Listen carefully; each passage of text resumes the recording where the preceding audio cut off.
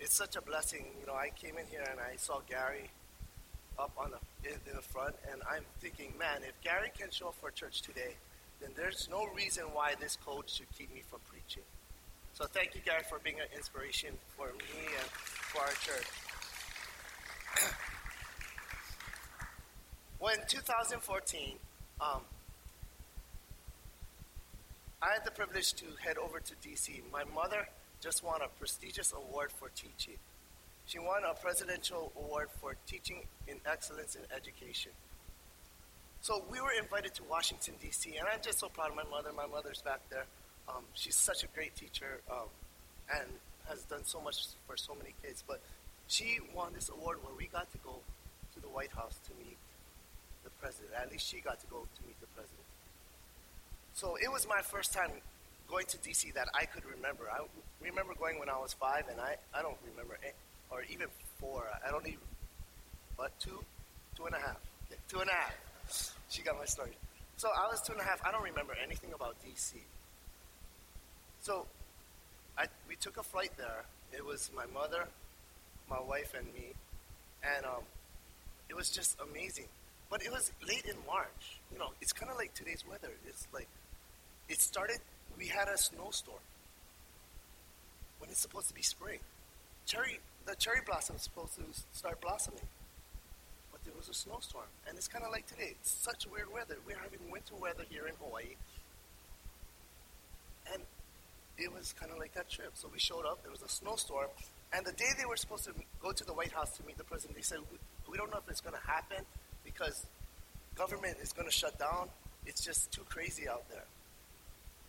But it just so happened that things opened up, and my mother got to go to the White House, and there was about 100 teachers there, 2 from every state, and they got to shake hands with President Obama.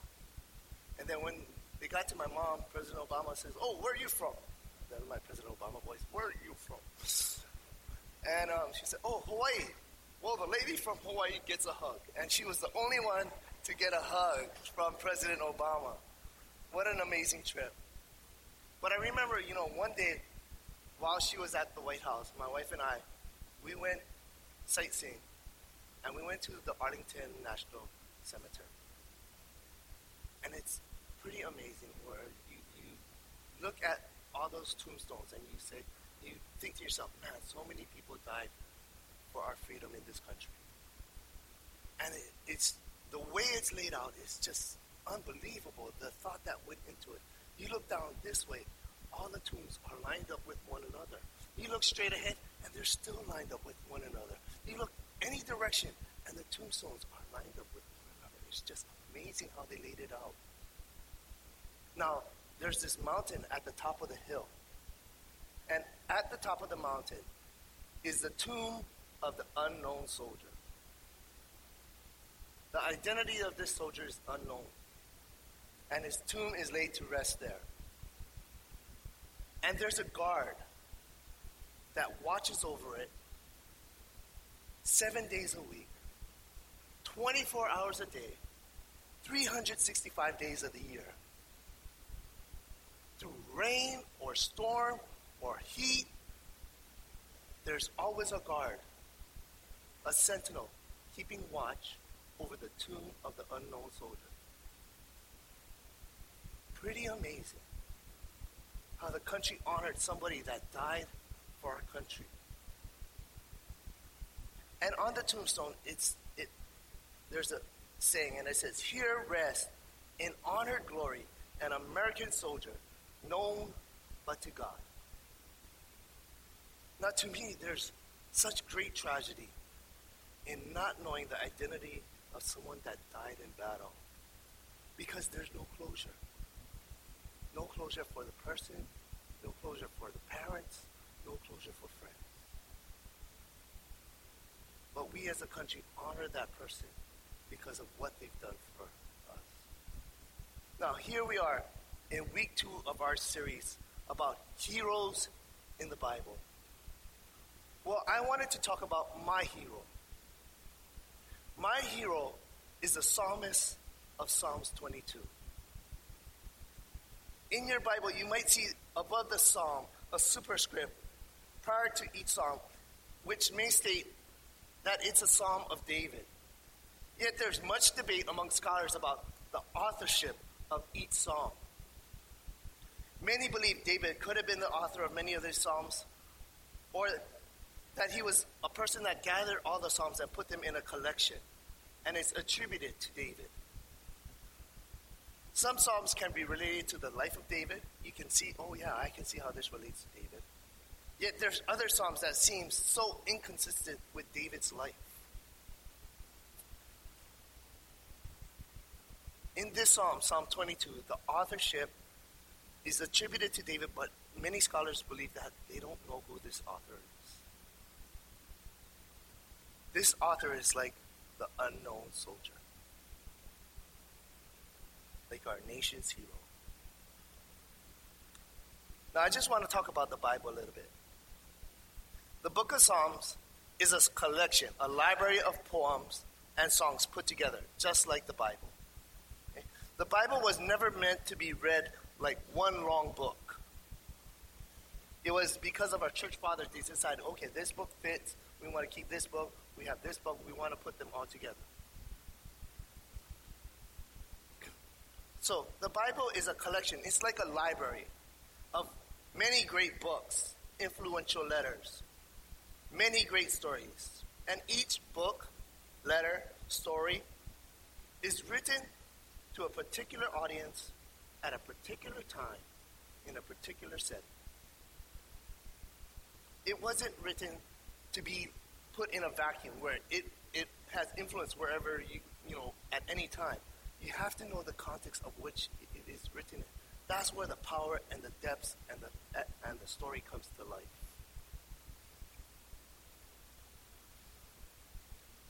These stories had meaning and depth, and it connected with the people in their certain situation, in their particular time.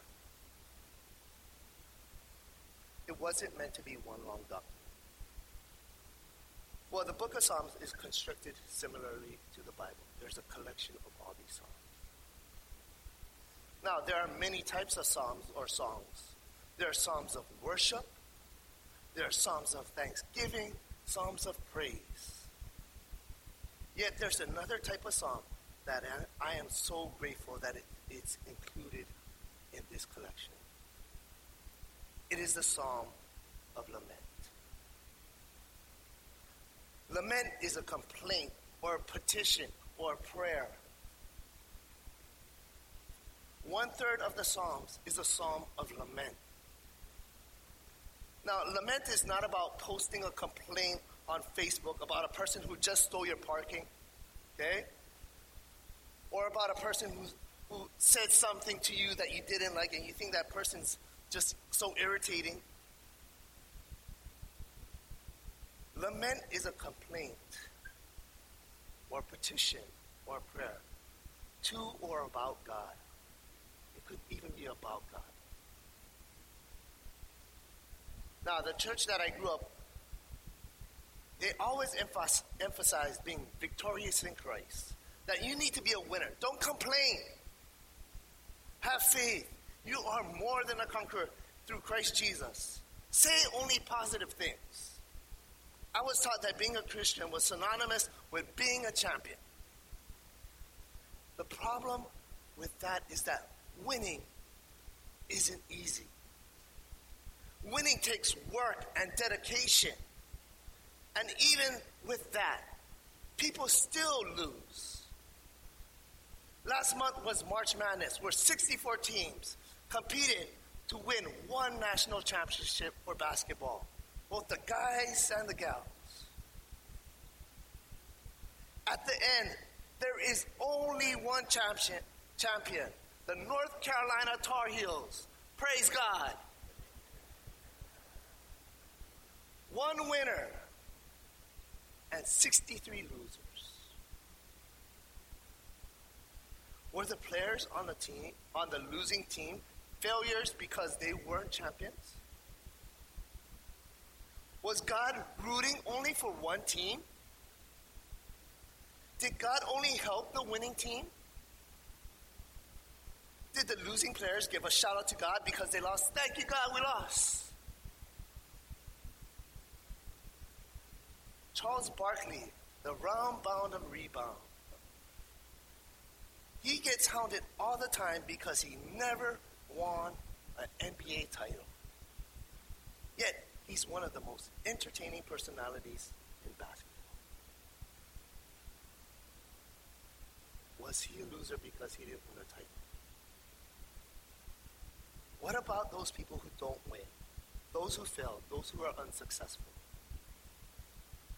Now, the reason I chose the psalmist as my hero is because I can relate to him in the deepest level of my soul. He gives me permission and a voice to my innermost cries to God. My deepest thoughts, my worst fears.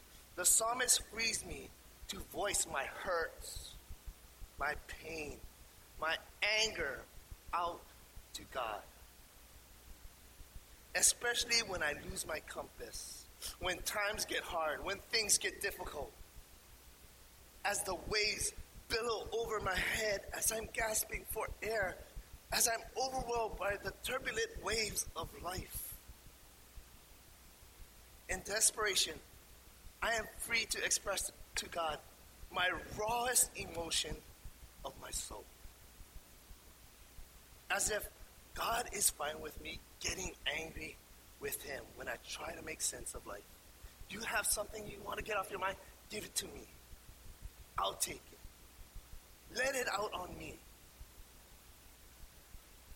See, this psalmist helped me to see that I'm not alone in my cries. That I'm not the only one who feels despair or rejection. That we are free to lament without fear of offending God. So if you have your Bibles, turn with me to Psalms 22.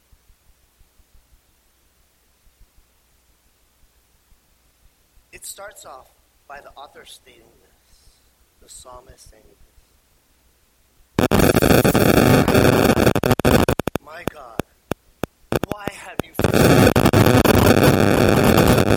Saving me. So far from the words of my groaning. My God, I cry out by day, and you do not answer. By night, and I find rest.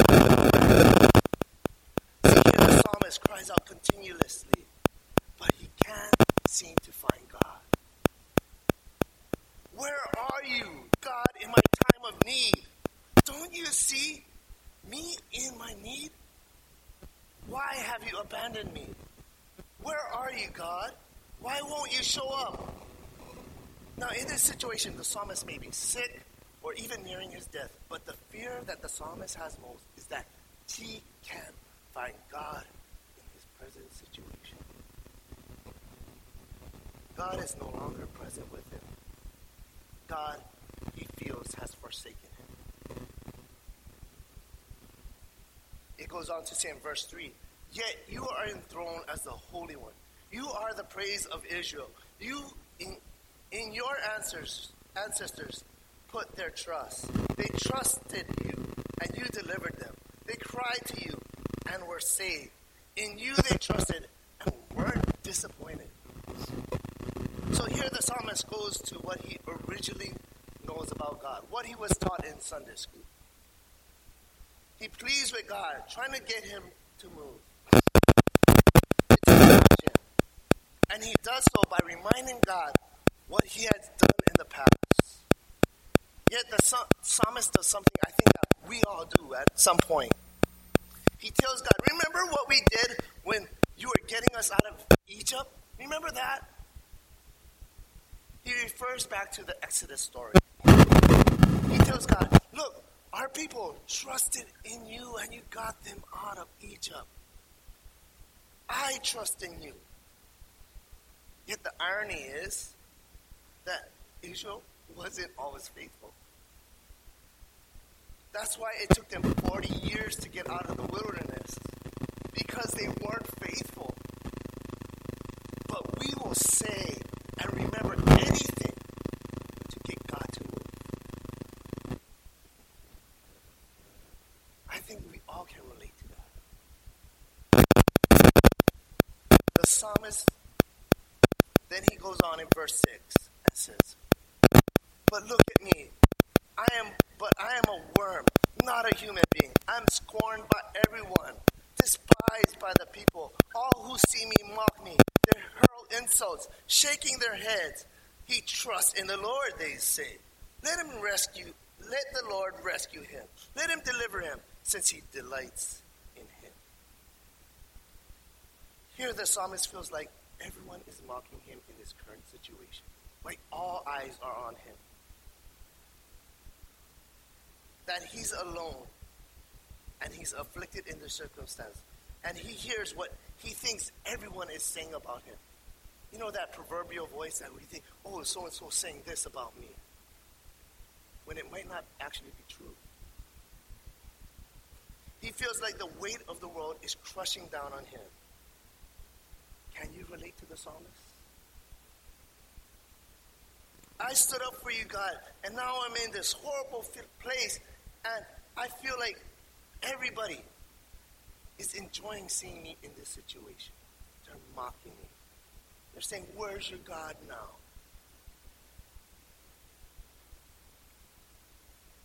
In verse 9, continues to say, yet you brought me out of the womb. You made me feel secure on my mother's breast. From birth I was cast on you. From my mother's womb you have been my God. Do not be far from me, for trouble is near, and there is no one to help. He finally states that, look, you gave me life. You put me in this mess. You gave me life to see me dying like this? To see me suffer like this? Do something about this, God. Help me.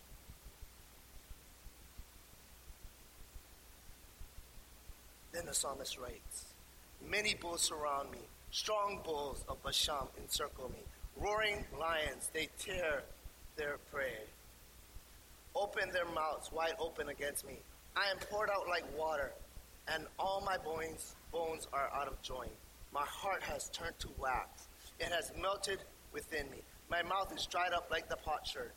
My tongue sticks to the roof of my mouth. You lay me in the dust of death. Dogs surround me. A pack of villains encircle me. They pierce my hands and my feet. All my bones are on display. They stare and gloat over me. They divide my clothes among them and cast lots for my garments. The psalmist paints this vivid picture of chaos and disorientation. Now, take in mind the psalmist knows nothing about Jesus. He's not referring to Jesus at this point. This psalm is written at a particular time, in a particular setting, in a particular moment to meet the audience. He doesn't know that this could be about Jesus. And take that into consideration. Then he ends with this prayer, his final prayer. And he says, but you, Lord, do not be far from me. You are my strength. Come quickly to help me. Deliver me from the sword, my precious life from the power of the dogs. Rescue me from the mouth of the lions.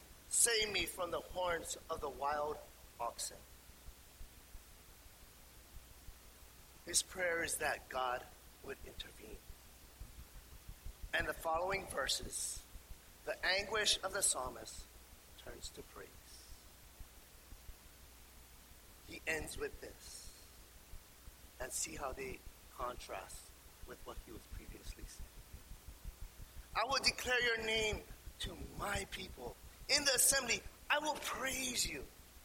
You who fear the Lord, praise him. All you descendants of Jacob, honor him, revere him. All you descendants of Israel, for he has not despised or scorned the suffering of the afflicted one. He has not hidden his face from it, but has listened to the cry for help. From you comes the theme of my praise in the great assembly. Before those who fear you, I will fulfill my vows. The poor will eat and be satisfied. Those who seek the Lord will praise him. May your hearts live forever. All the ends of the earth will remember and turn to God, All the families of the nations will bow down before him. For dominion belongs to the Lord, and he rules over the nations. All the rich of the earth will feast and worship. All who go down to the dust will kneel before him. Those who cannot keep themselves alive, prosperity will serve him. Future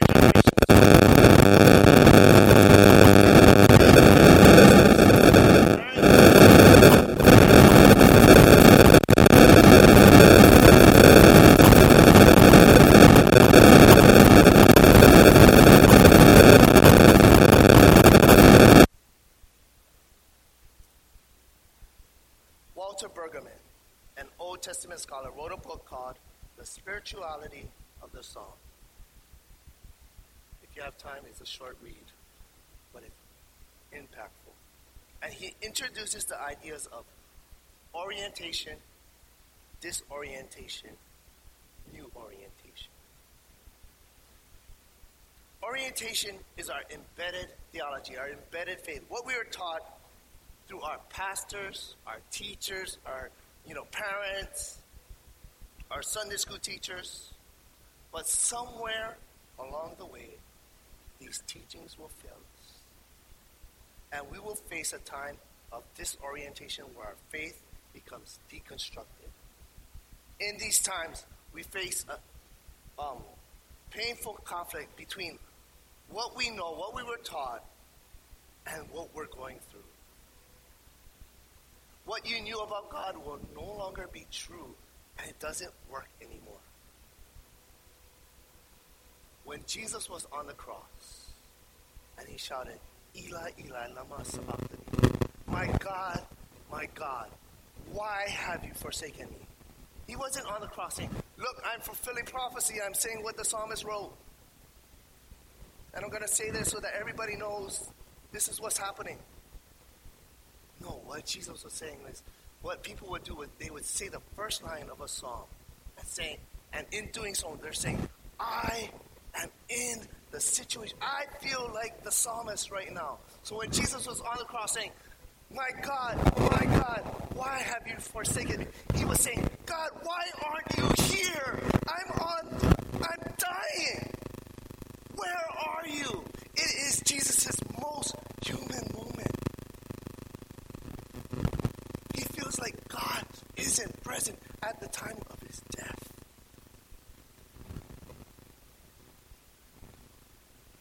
He is disoriented. Then God shows up in a new, more meaningful way. Our faith, your faith, is no longer based on what you were told or taught, but it's now something you've experienced. It's something you have now owned. And now God becomes much more real than he has ever been before. See, authentic worship emerges when the worshiper dares to express their pain and raise it before God, their deepest questions about the reign of God and the injustices they're facing in their life and in the world. God allows us to articulate our grief as we come to terms with our sorrows. We are given the freedom to voice our radical doubts. The amazing thing about God is that even through all our doubts and our fears and our hopelessness and our pains, and even what we do, it's not what we do, it's about who God is. God tends to show up. That's the goodness of our God.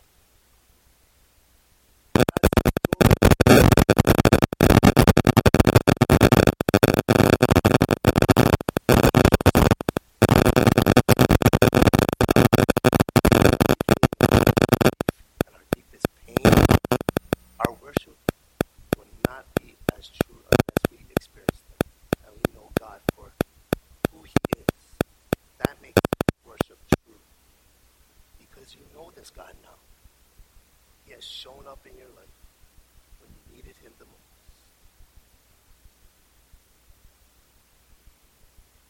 In 2001, it was a great year for me and Michelle.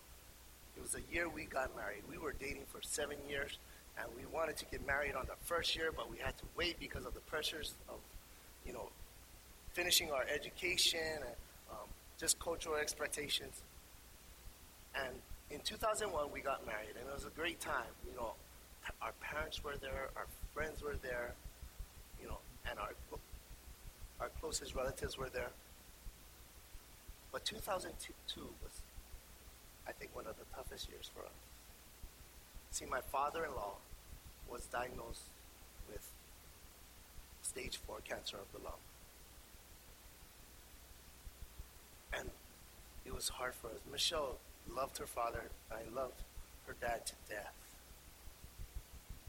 Because he's been there for so many things. They were super close. And when we found out he had cancer, Michelle, it was hard for her. And we decided, okay, let's believe God for a miracle. We're victors in Christ Jesus. We can ask anything we want. We can move mountains. We're going to believe in this miracle. So I remember Michelle went to the house almost every night, and they would have like an hour-long Bible study. And then sometimes they wouldn't even be up. You know, Dad had so many questions that sometimes he would go on and keep on reading for hours and hours and just asking questions, and we're all worn out. He had a job, you know, and he's just digging into it. And we had faith. We believed God was going to do something amazing. And we were saying, okay, we shouldn't take care of things because is that showing faith? If we have that fill out a will and all this other stuff, is that showing faith? So we just put it off. And then one day, Dad was having a hard time. And we had to call the ER. And the ambulance came. And he died. He died, and we were crushed because we had faith that God would do a miracle. Where were you, God, at this time? What happened? Why didn't you show up? God, my God, why have you forsaken us? But we had our beliefs that we couldn't complain. We couldn't, question what we wanted to. And I remember in 2007, my last year at Fuller, I needed one class to make the requirements so I could graduate. And there was this one professor, her name was Mignon Jacob. She was like, the soup Nazi in, what's it called, Seinfeld? Well, she was like the professor Nazi. Nobody wanted to take her class because she was just really hard. But I needed to take her class in order to graduate. And it was on the book of Psalms. And it was during that time where she made us dig into the Bible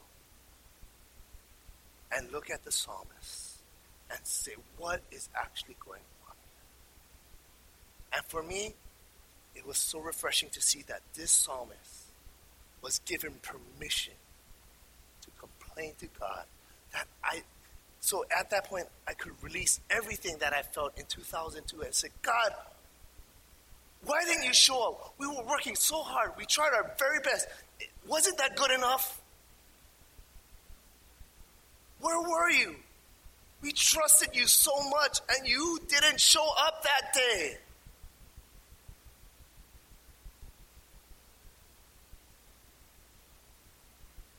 Later on, during that summer, I needed to take a chaplaincy at Huntington Hospital. And it was, for me, one of the most scariest moments because I would the thought of walking to a patient's room who has cancer and answering those questions was scary for me. But because I took that class, because I learned about lament, I was able to go in there and just sit with the person and say, how do you feel? How do you understand God at this moment? And some would have those answers that I have faith. I think God's going to heal me. And I was like, that's great. That's wonderful. then I would go into another patient's room, and they'll be like, I am so angry, God. I don't know why I'm here. I mean, that's what the hospital, there's so much cries of lament in the hospital. Why did God let this happen to me? I'm all alone. I don't have family. Nobody's taking care of me. And I'm going through this. Yet we were taught to ask one more question. Just ask them, where do you see God in this situation? And they would say things like, oh, no, well, you come to visit me every single day. So that's good. And I'm thankful for that.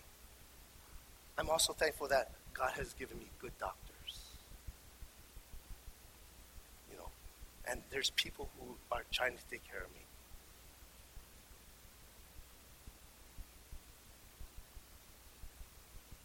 This is why the psalmist is my hero.